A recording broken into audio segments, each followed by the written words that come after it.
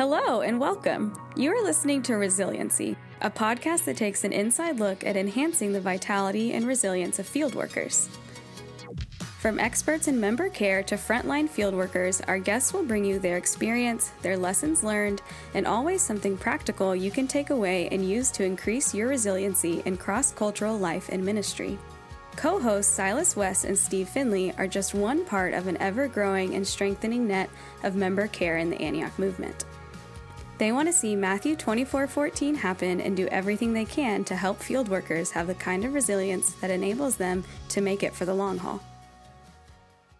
Dana, my friend, welcome to Resiliency. What a blessing to have you here.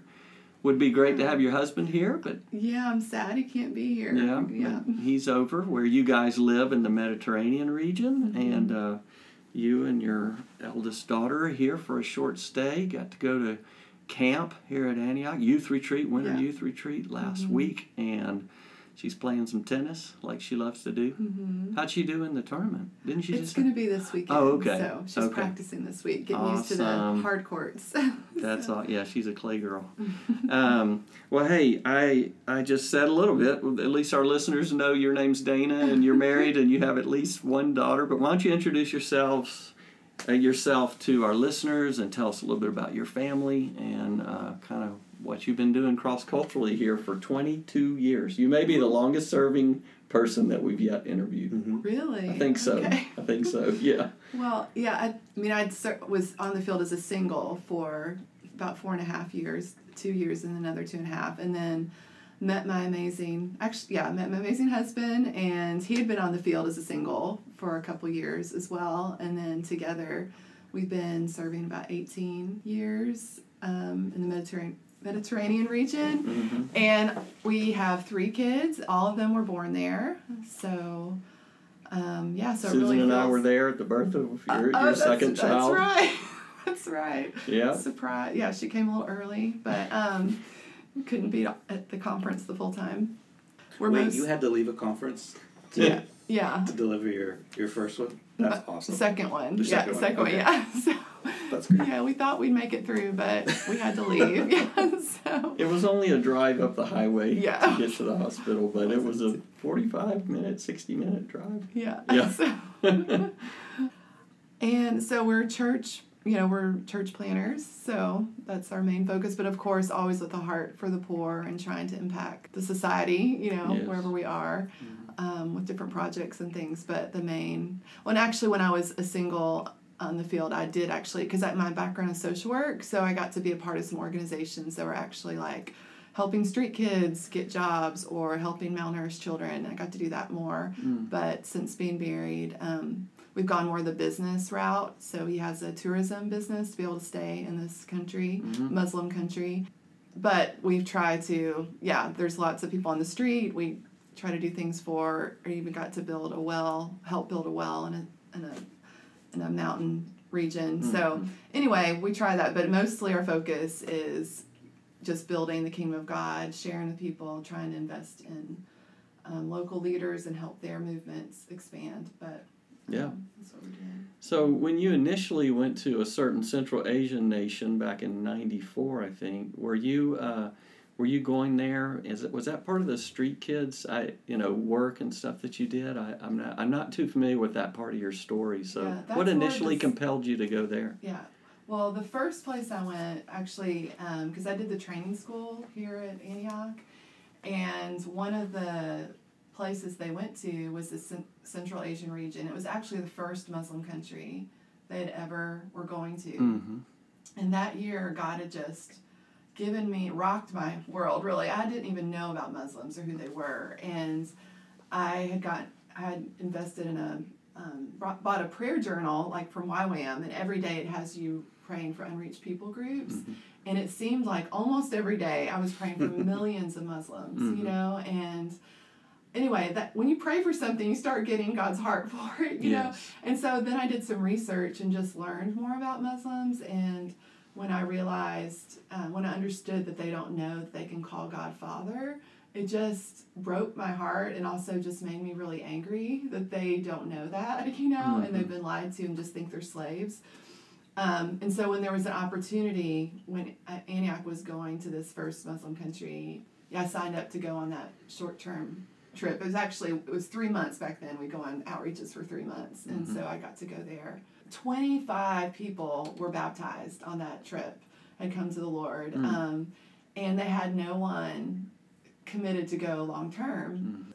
So I remember at one of the debriefing times when we were back, actually Carl Gully stood up, as he was like a high school student back then, but he stood up and he had a scripture from God saying, I feel like God's saying out of Isaiah, he's saying, who will go and who can I send? And he's looking for someone to say, here I am, Lord, send me. And God had just been speaking that scripture to me, and it was kind of a confirmation of like God was inviting me. It doesn't matter who you are, I just need someone to go. So it was really just a step of faith, feeling like God was inviting me to go.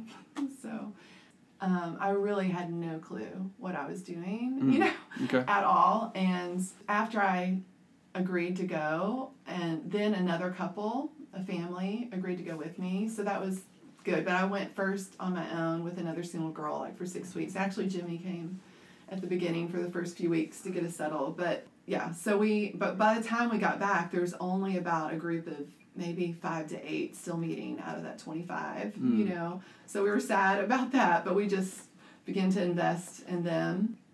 And it was, a sweet time, but just the family I was with, they went through a lot of hardships, a lot of sicknesses and burglaries. And so then they left. And so then they asked me to be the pastor of this church. And that was rough because I didn't even really know if I believed women could be pastors, And so it was, a really uncomfortable time of just, okay, Lord, I have no clue, what I'm doing. And I remember sometimes I would feel so so much stress on my shoulders, and I would just have to pray in tongues for a long time and for that to lift, But there was also some of the most glorious experiences I've ever had as far as going to a village that had never had a white person in it and getting to share the gospel, me along with believers. They were, we did it together. And they were way more effective than me, but I got to be a part and getting to baptize a girl there and see people healed. And it was just an amazing privilege of getting to really take the gospel where it had absolutely never, ever been, Yes. But it also went along with sometimes assaulted by men on the street in inappropriate ways. One time almost drugged down an alley. Just went through crazy experiences, but also through the prayers of others and just God's presence healing me at every single point, no matter where I was touched or how afraid I had felt. His presence through the prayers of other believers and just God meeting with me would heal everyone, and restore me. So I learned a lot on that first time, that even when you're left alone, God provides other people. When you're, go through even a physical hard time or inappropriate being touched, God can heal all of that, So I even remember I didn't have a roommate for a while when the team kind of left, and I ended up living with an older single lady who was in her 60s, and she was so awkward, just kind of a strange woman, But God taught me so much through her because she had a huge gathering of young people coming every week. Anyway, but it just showed me God can use anybody, no matter how quirky you are, no matter, lack of people skills you have or whatever. God just uses those who are willing and will love on people, and the people are drawn through Jesus through them. It doesn't matter. She totally did not dress in style, not your... Using the foolish things, the shameful things. And I was just, I'm so thankful I got to know her and live with her, and so there was one part I was starting to get a little bitter about being left, and all the responsibility on me. And Mark Buckner happened to be visiting, and I remember him telling me that, Dana, you can go back like you are now and have years of unrolling, just working through this and stuff, or you can just believe that God has you here, for a purpose. Simple words. Yeah, very simple. Simple words. Yeah, and even it was at a retreat that we had in Russia. Actually, Jeff Bianchi, had a word too where he saw me like carrying this baby, and it was God's baby, and I remember just going, yes, Lord, I am so willing. If this is your baby, like this little church, it wasn't huge, it was little, but I'm so willing to do it, to carry your baby and stuff. So a lot of growing up, a lot of maturing and just learning a lot. Another thing, though, I thought I learned is I didn't realize going out that a lot of people fall away. I didn't understand that ministry is just hard. You know what I'm saying? And that people respond to Jesus. They're not always faithful. A lot come and then they leave. And I didn't know. I was blaming myself, a lot of it. And I remember one meeting I was at, like no one showed up except for the leaders.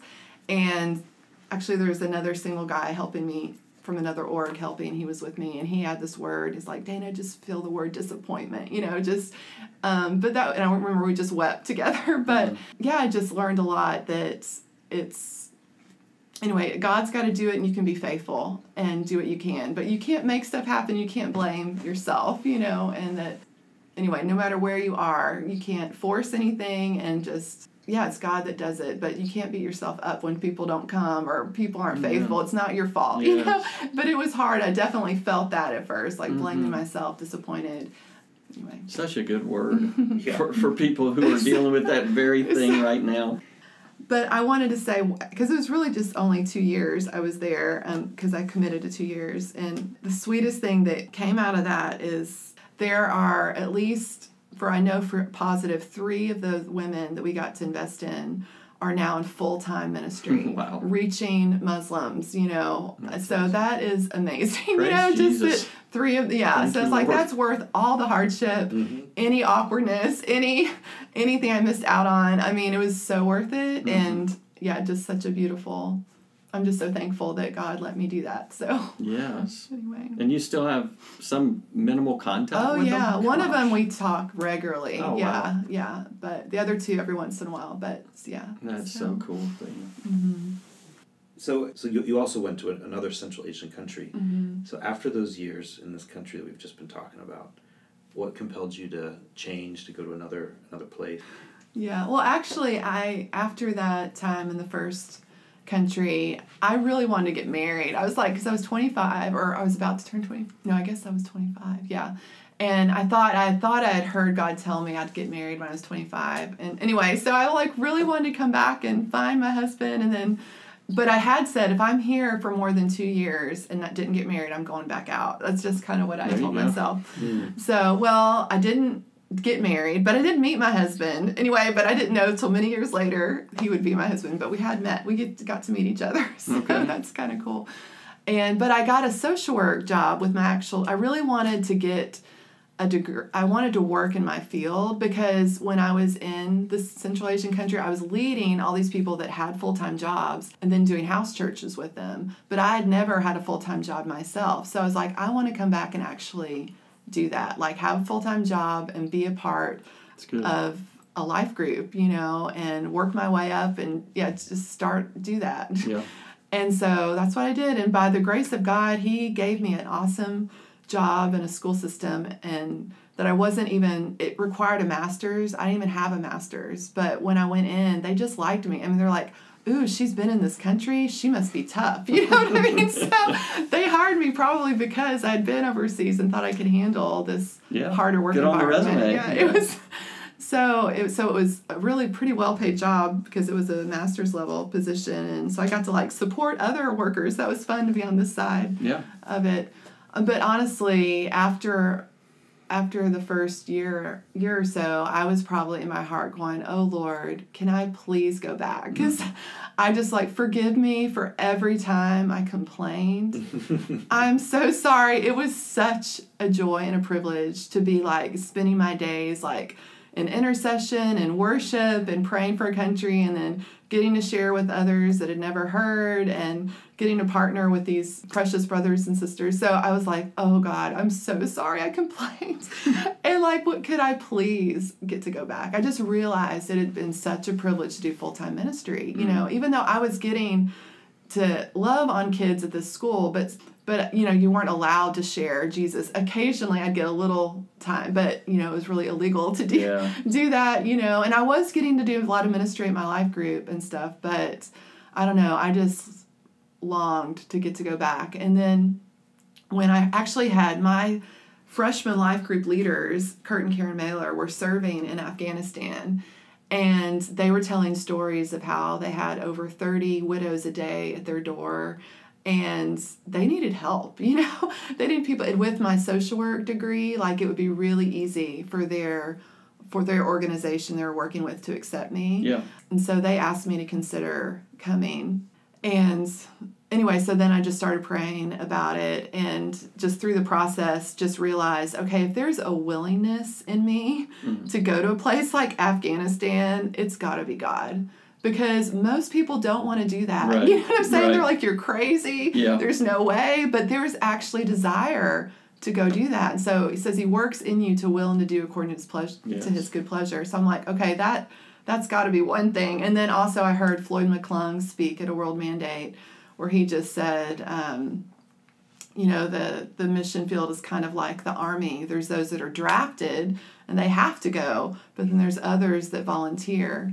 But both are given the same Medal of Honor, you know, and even though I hadn't had some huge call, if I can volunteer, and yeah, so I think with that, and then I pretty much committed, then I'm like, God, can you just give me another word to hold on to? And he just took me to Matthew 28 and says, go and I'll be with you, you know, and then also out of Isaiah 58, I believe, where it just says, yeah, if you spend yourself on behalf of the hungry and satisfy the needs of the oppressed, then you'll be like a well-watered garden in a sun-scorched land, or something like that. You know, it's like, okay, Lord, you're going to take care of me, and go. And so I wanted to go and help them serve the poor and take the love of Jesus to them. So. Yeah.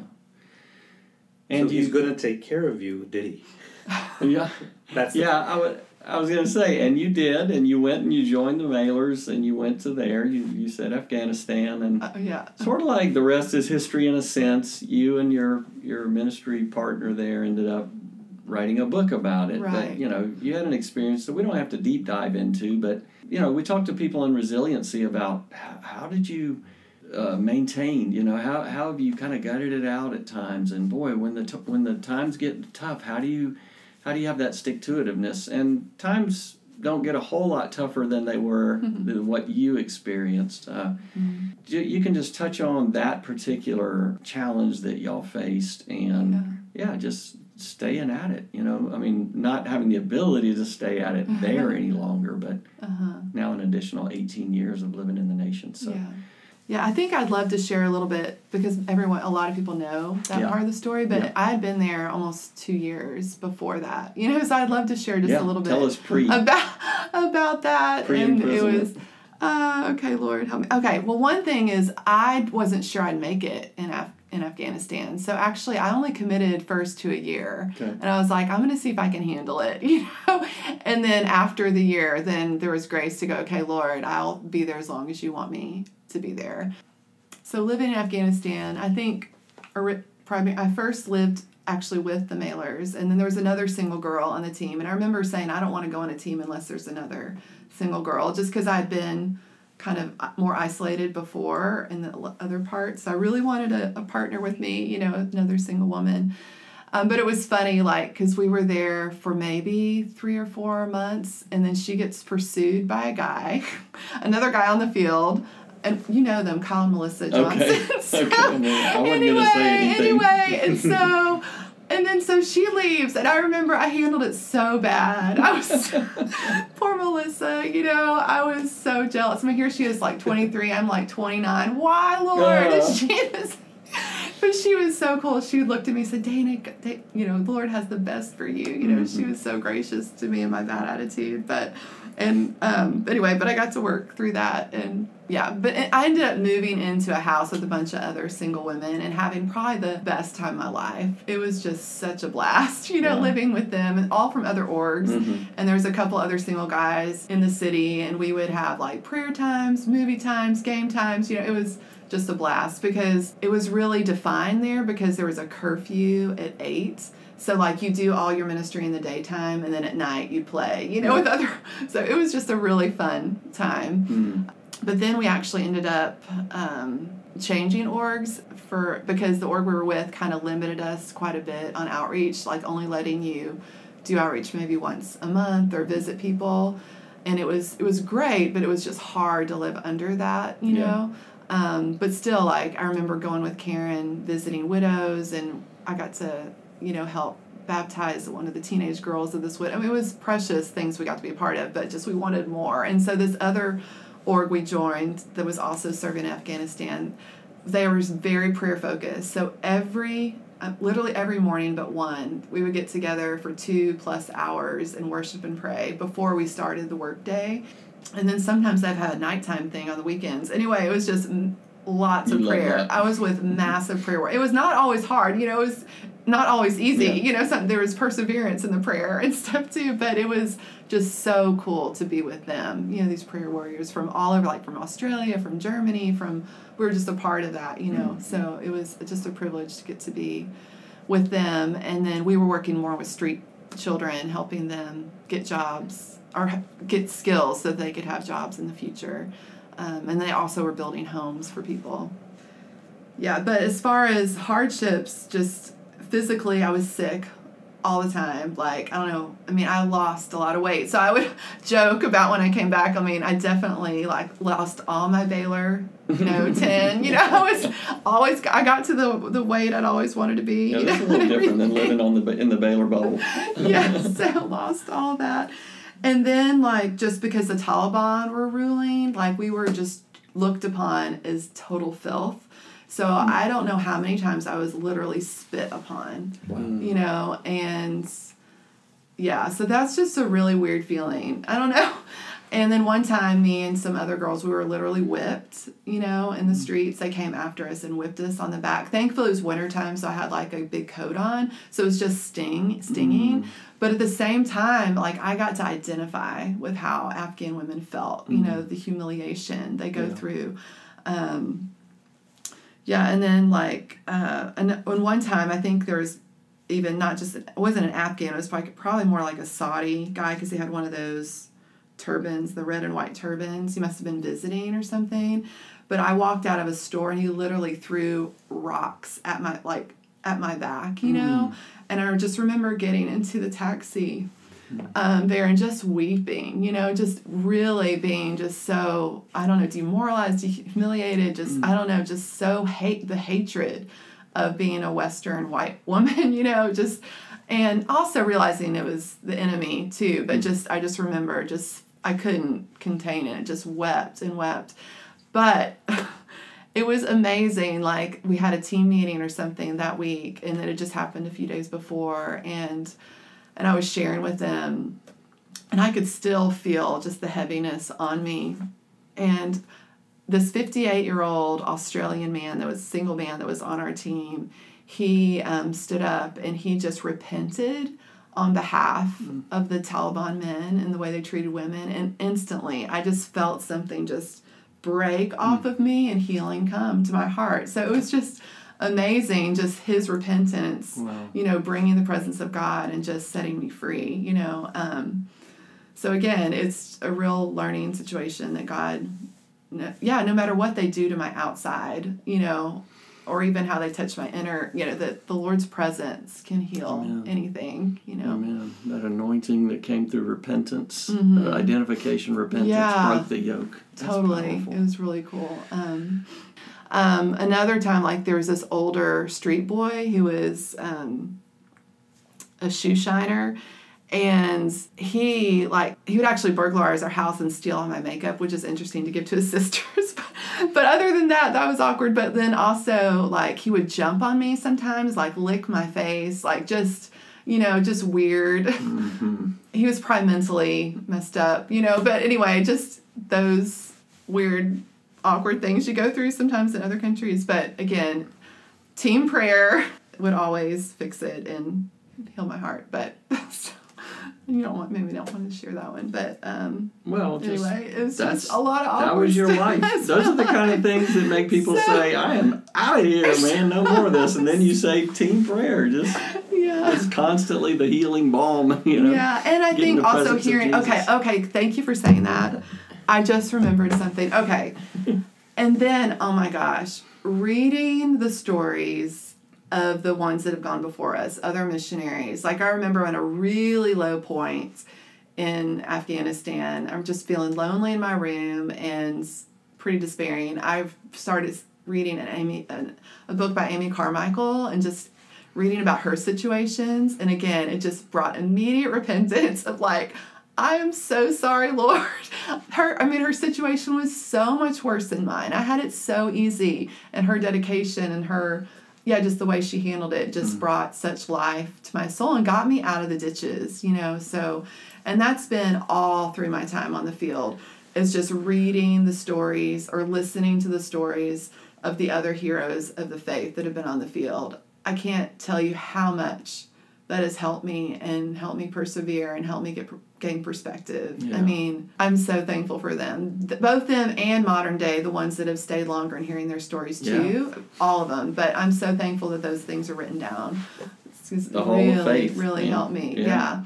Looking at that cloud of witnesses. Yeah, and actually, it was after that first year that I committed, I got to come back and go to a World Mandate before I went back again because I had to raise more support. And I got to hear Jackie Pullinger, and we asked her, Jackie, what helped you make it all those years? Oh, good. Jackie's now, I guess. This is good. We're getting 2 for 1. So, because she's been on the field, 50 plus years and stuff. And I remember one of the things she said that really impacted me is she's like, you've got to know in your gut that God is good. You've got to know that no matter what happens to you, that God's good. She's like, God's not, He's protected me from this and from this and from this. She listed all the things, that could have happened to her that never did. And, she's like, you've got to know inside that He's good. Yeah. Flat down, And then she says, do not let yourself, don't even let self-pity get an inch. Wow. You don't let it, you just don't have anything to do with it. You don't let that get there, or get inside yourself. So those 2 things really helped me. Actually, in the prison situation, I remember those 2 things really coming back to me, Lord, and just meditating on His goodness. And remember out of Psalm 25, all the ways of the Lord are loving and faithful, just meditating on those things and choosing that He's good no matter what happened, whether we live or die, that He's good, and just not letting myself go very long feeling self-pity, just trying to, every time that happens, like read a book, get someone to pray, do something, just trying to not let myself go there. Or start thanking Him for all the things, like, thank you, Lord, I don't have like some contagious skin disease. Thank you that I don't, just doing whatever to get yourself out of the pit. Strengthen yourself in the Lord. Mm-hmm. Yeah, it's not that you weren't disappointed or not that it wasn't hard or that you got sad, but self-pity is another thing, and that's a barb of the enemy right there for sure. Praise God for Jackie's timely word for you, for the Amy Carmichaels, and who knows who else you've read through the years. Mm-hmm. Hey, Resiliency listeners. I hope you enjoyed today's interview with Dana. Steve and I actually recorded some additional content with her that we would like to share with you next week in a shorter bonus episode. In 2001, Dana, her friend Heather, and 6 other German and Australian aid workers were arrested in Afghanistan by the Taliban. After more than 3 months of confinement in various Taliban prisons, they were rescued by the U.S. military. This story is recounted in the book Prisoners of Hope, and many of us have heard Dana speak about it in various settings. But in our interview, Dana shared some valuable keys to resiliency in the midst of some of the most difficult circumstances. You don't want to miss this episode. As always, thanks for listening. You can find us on Instagram at Resiliency Podcast. Please leave your reviews and send us your input, suggestions, and feedback to resiliencypodcast@antiochwaco.com.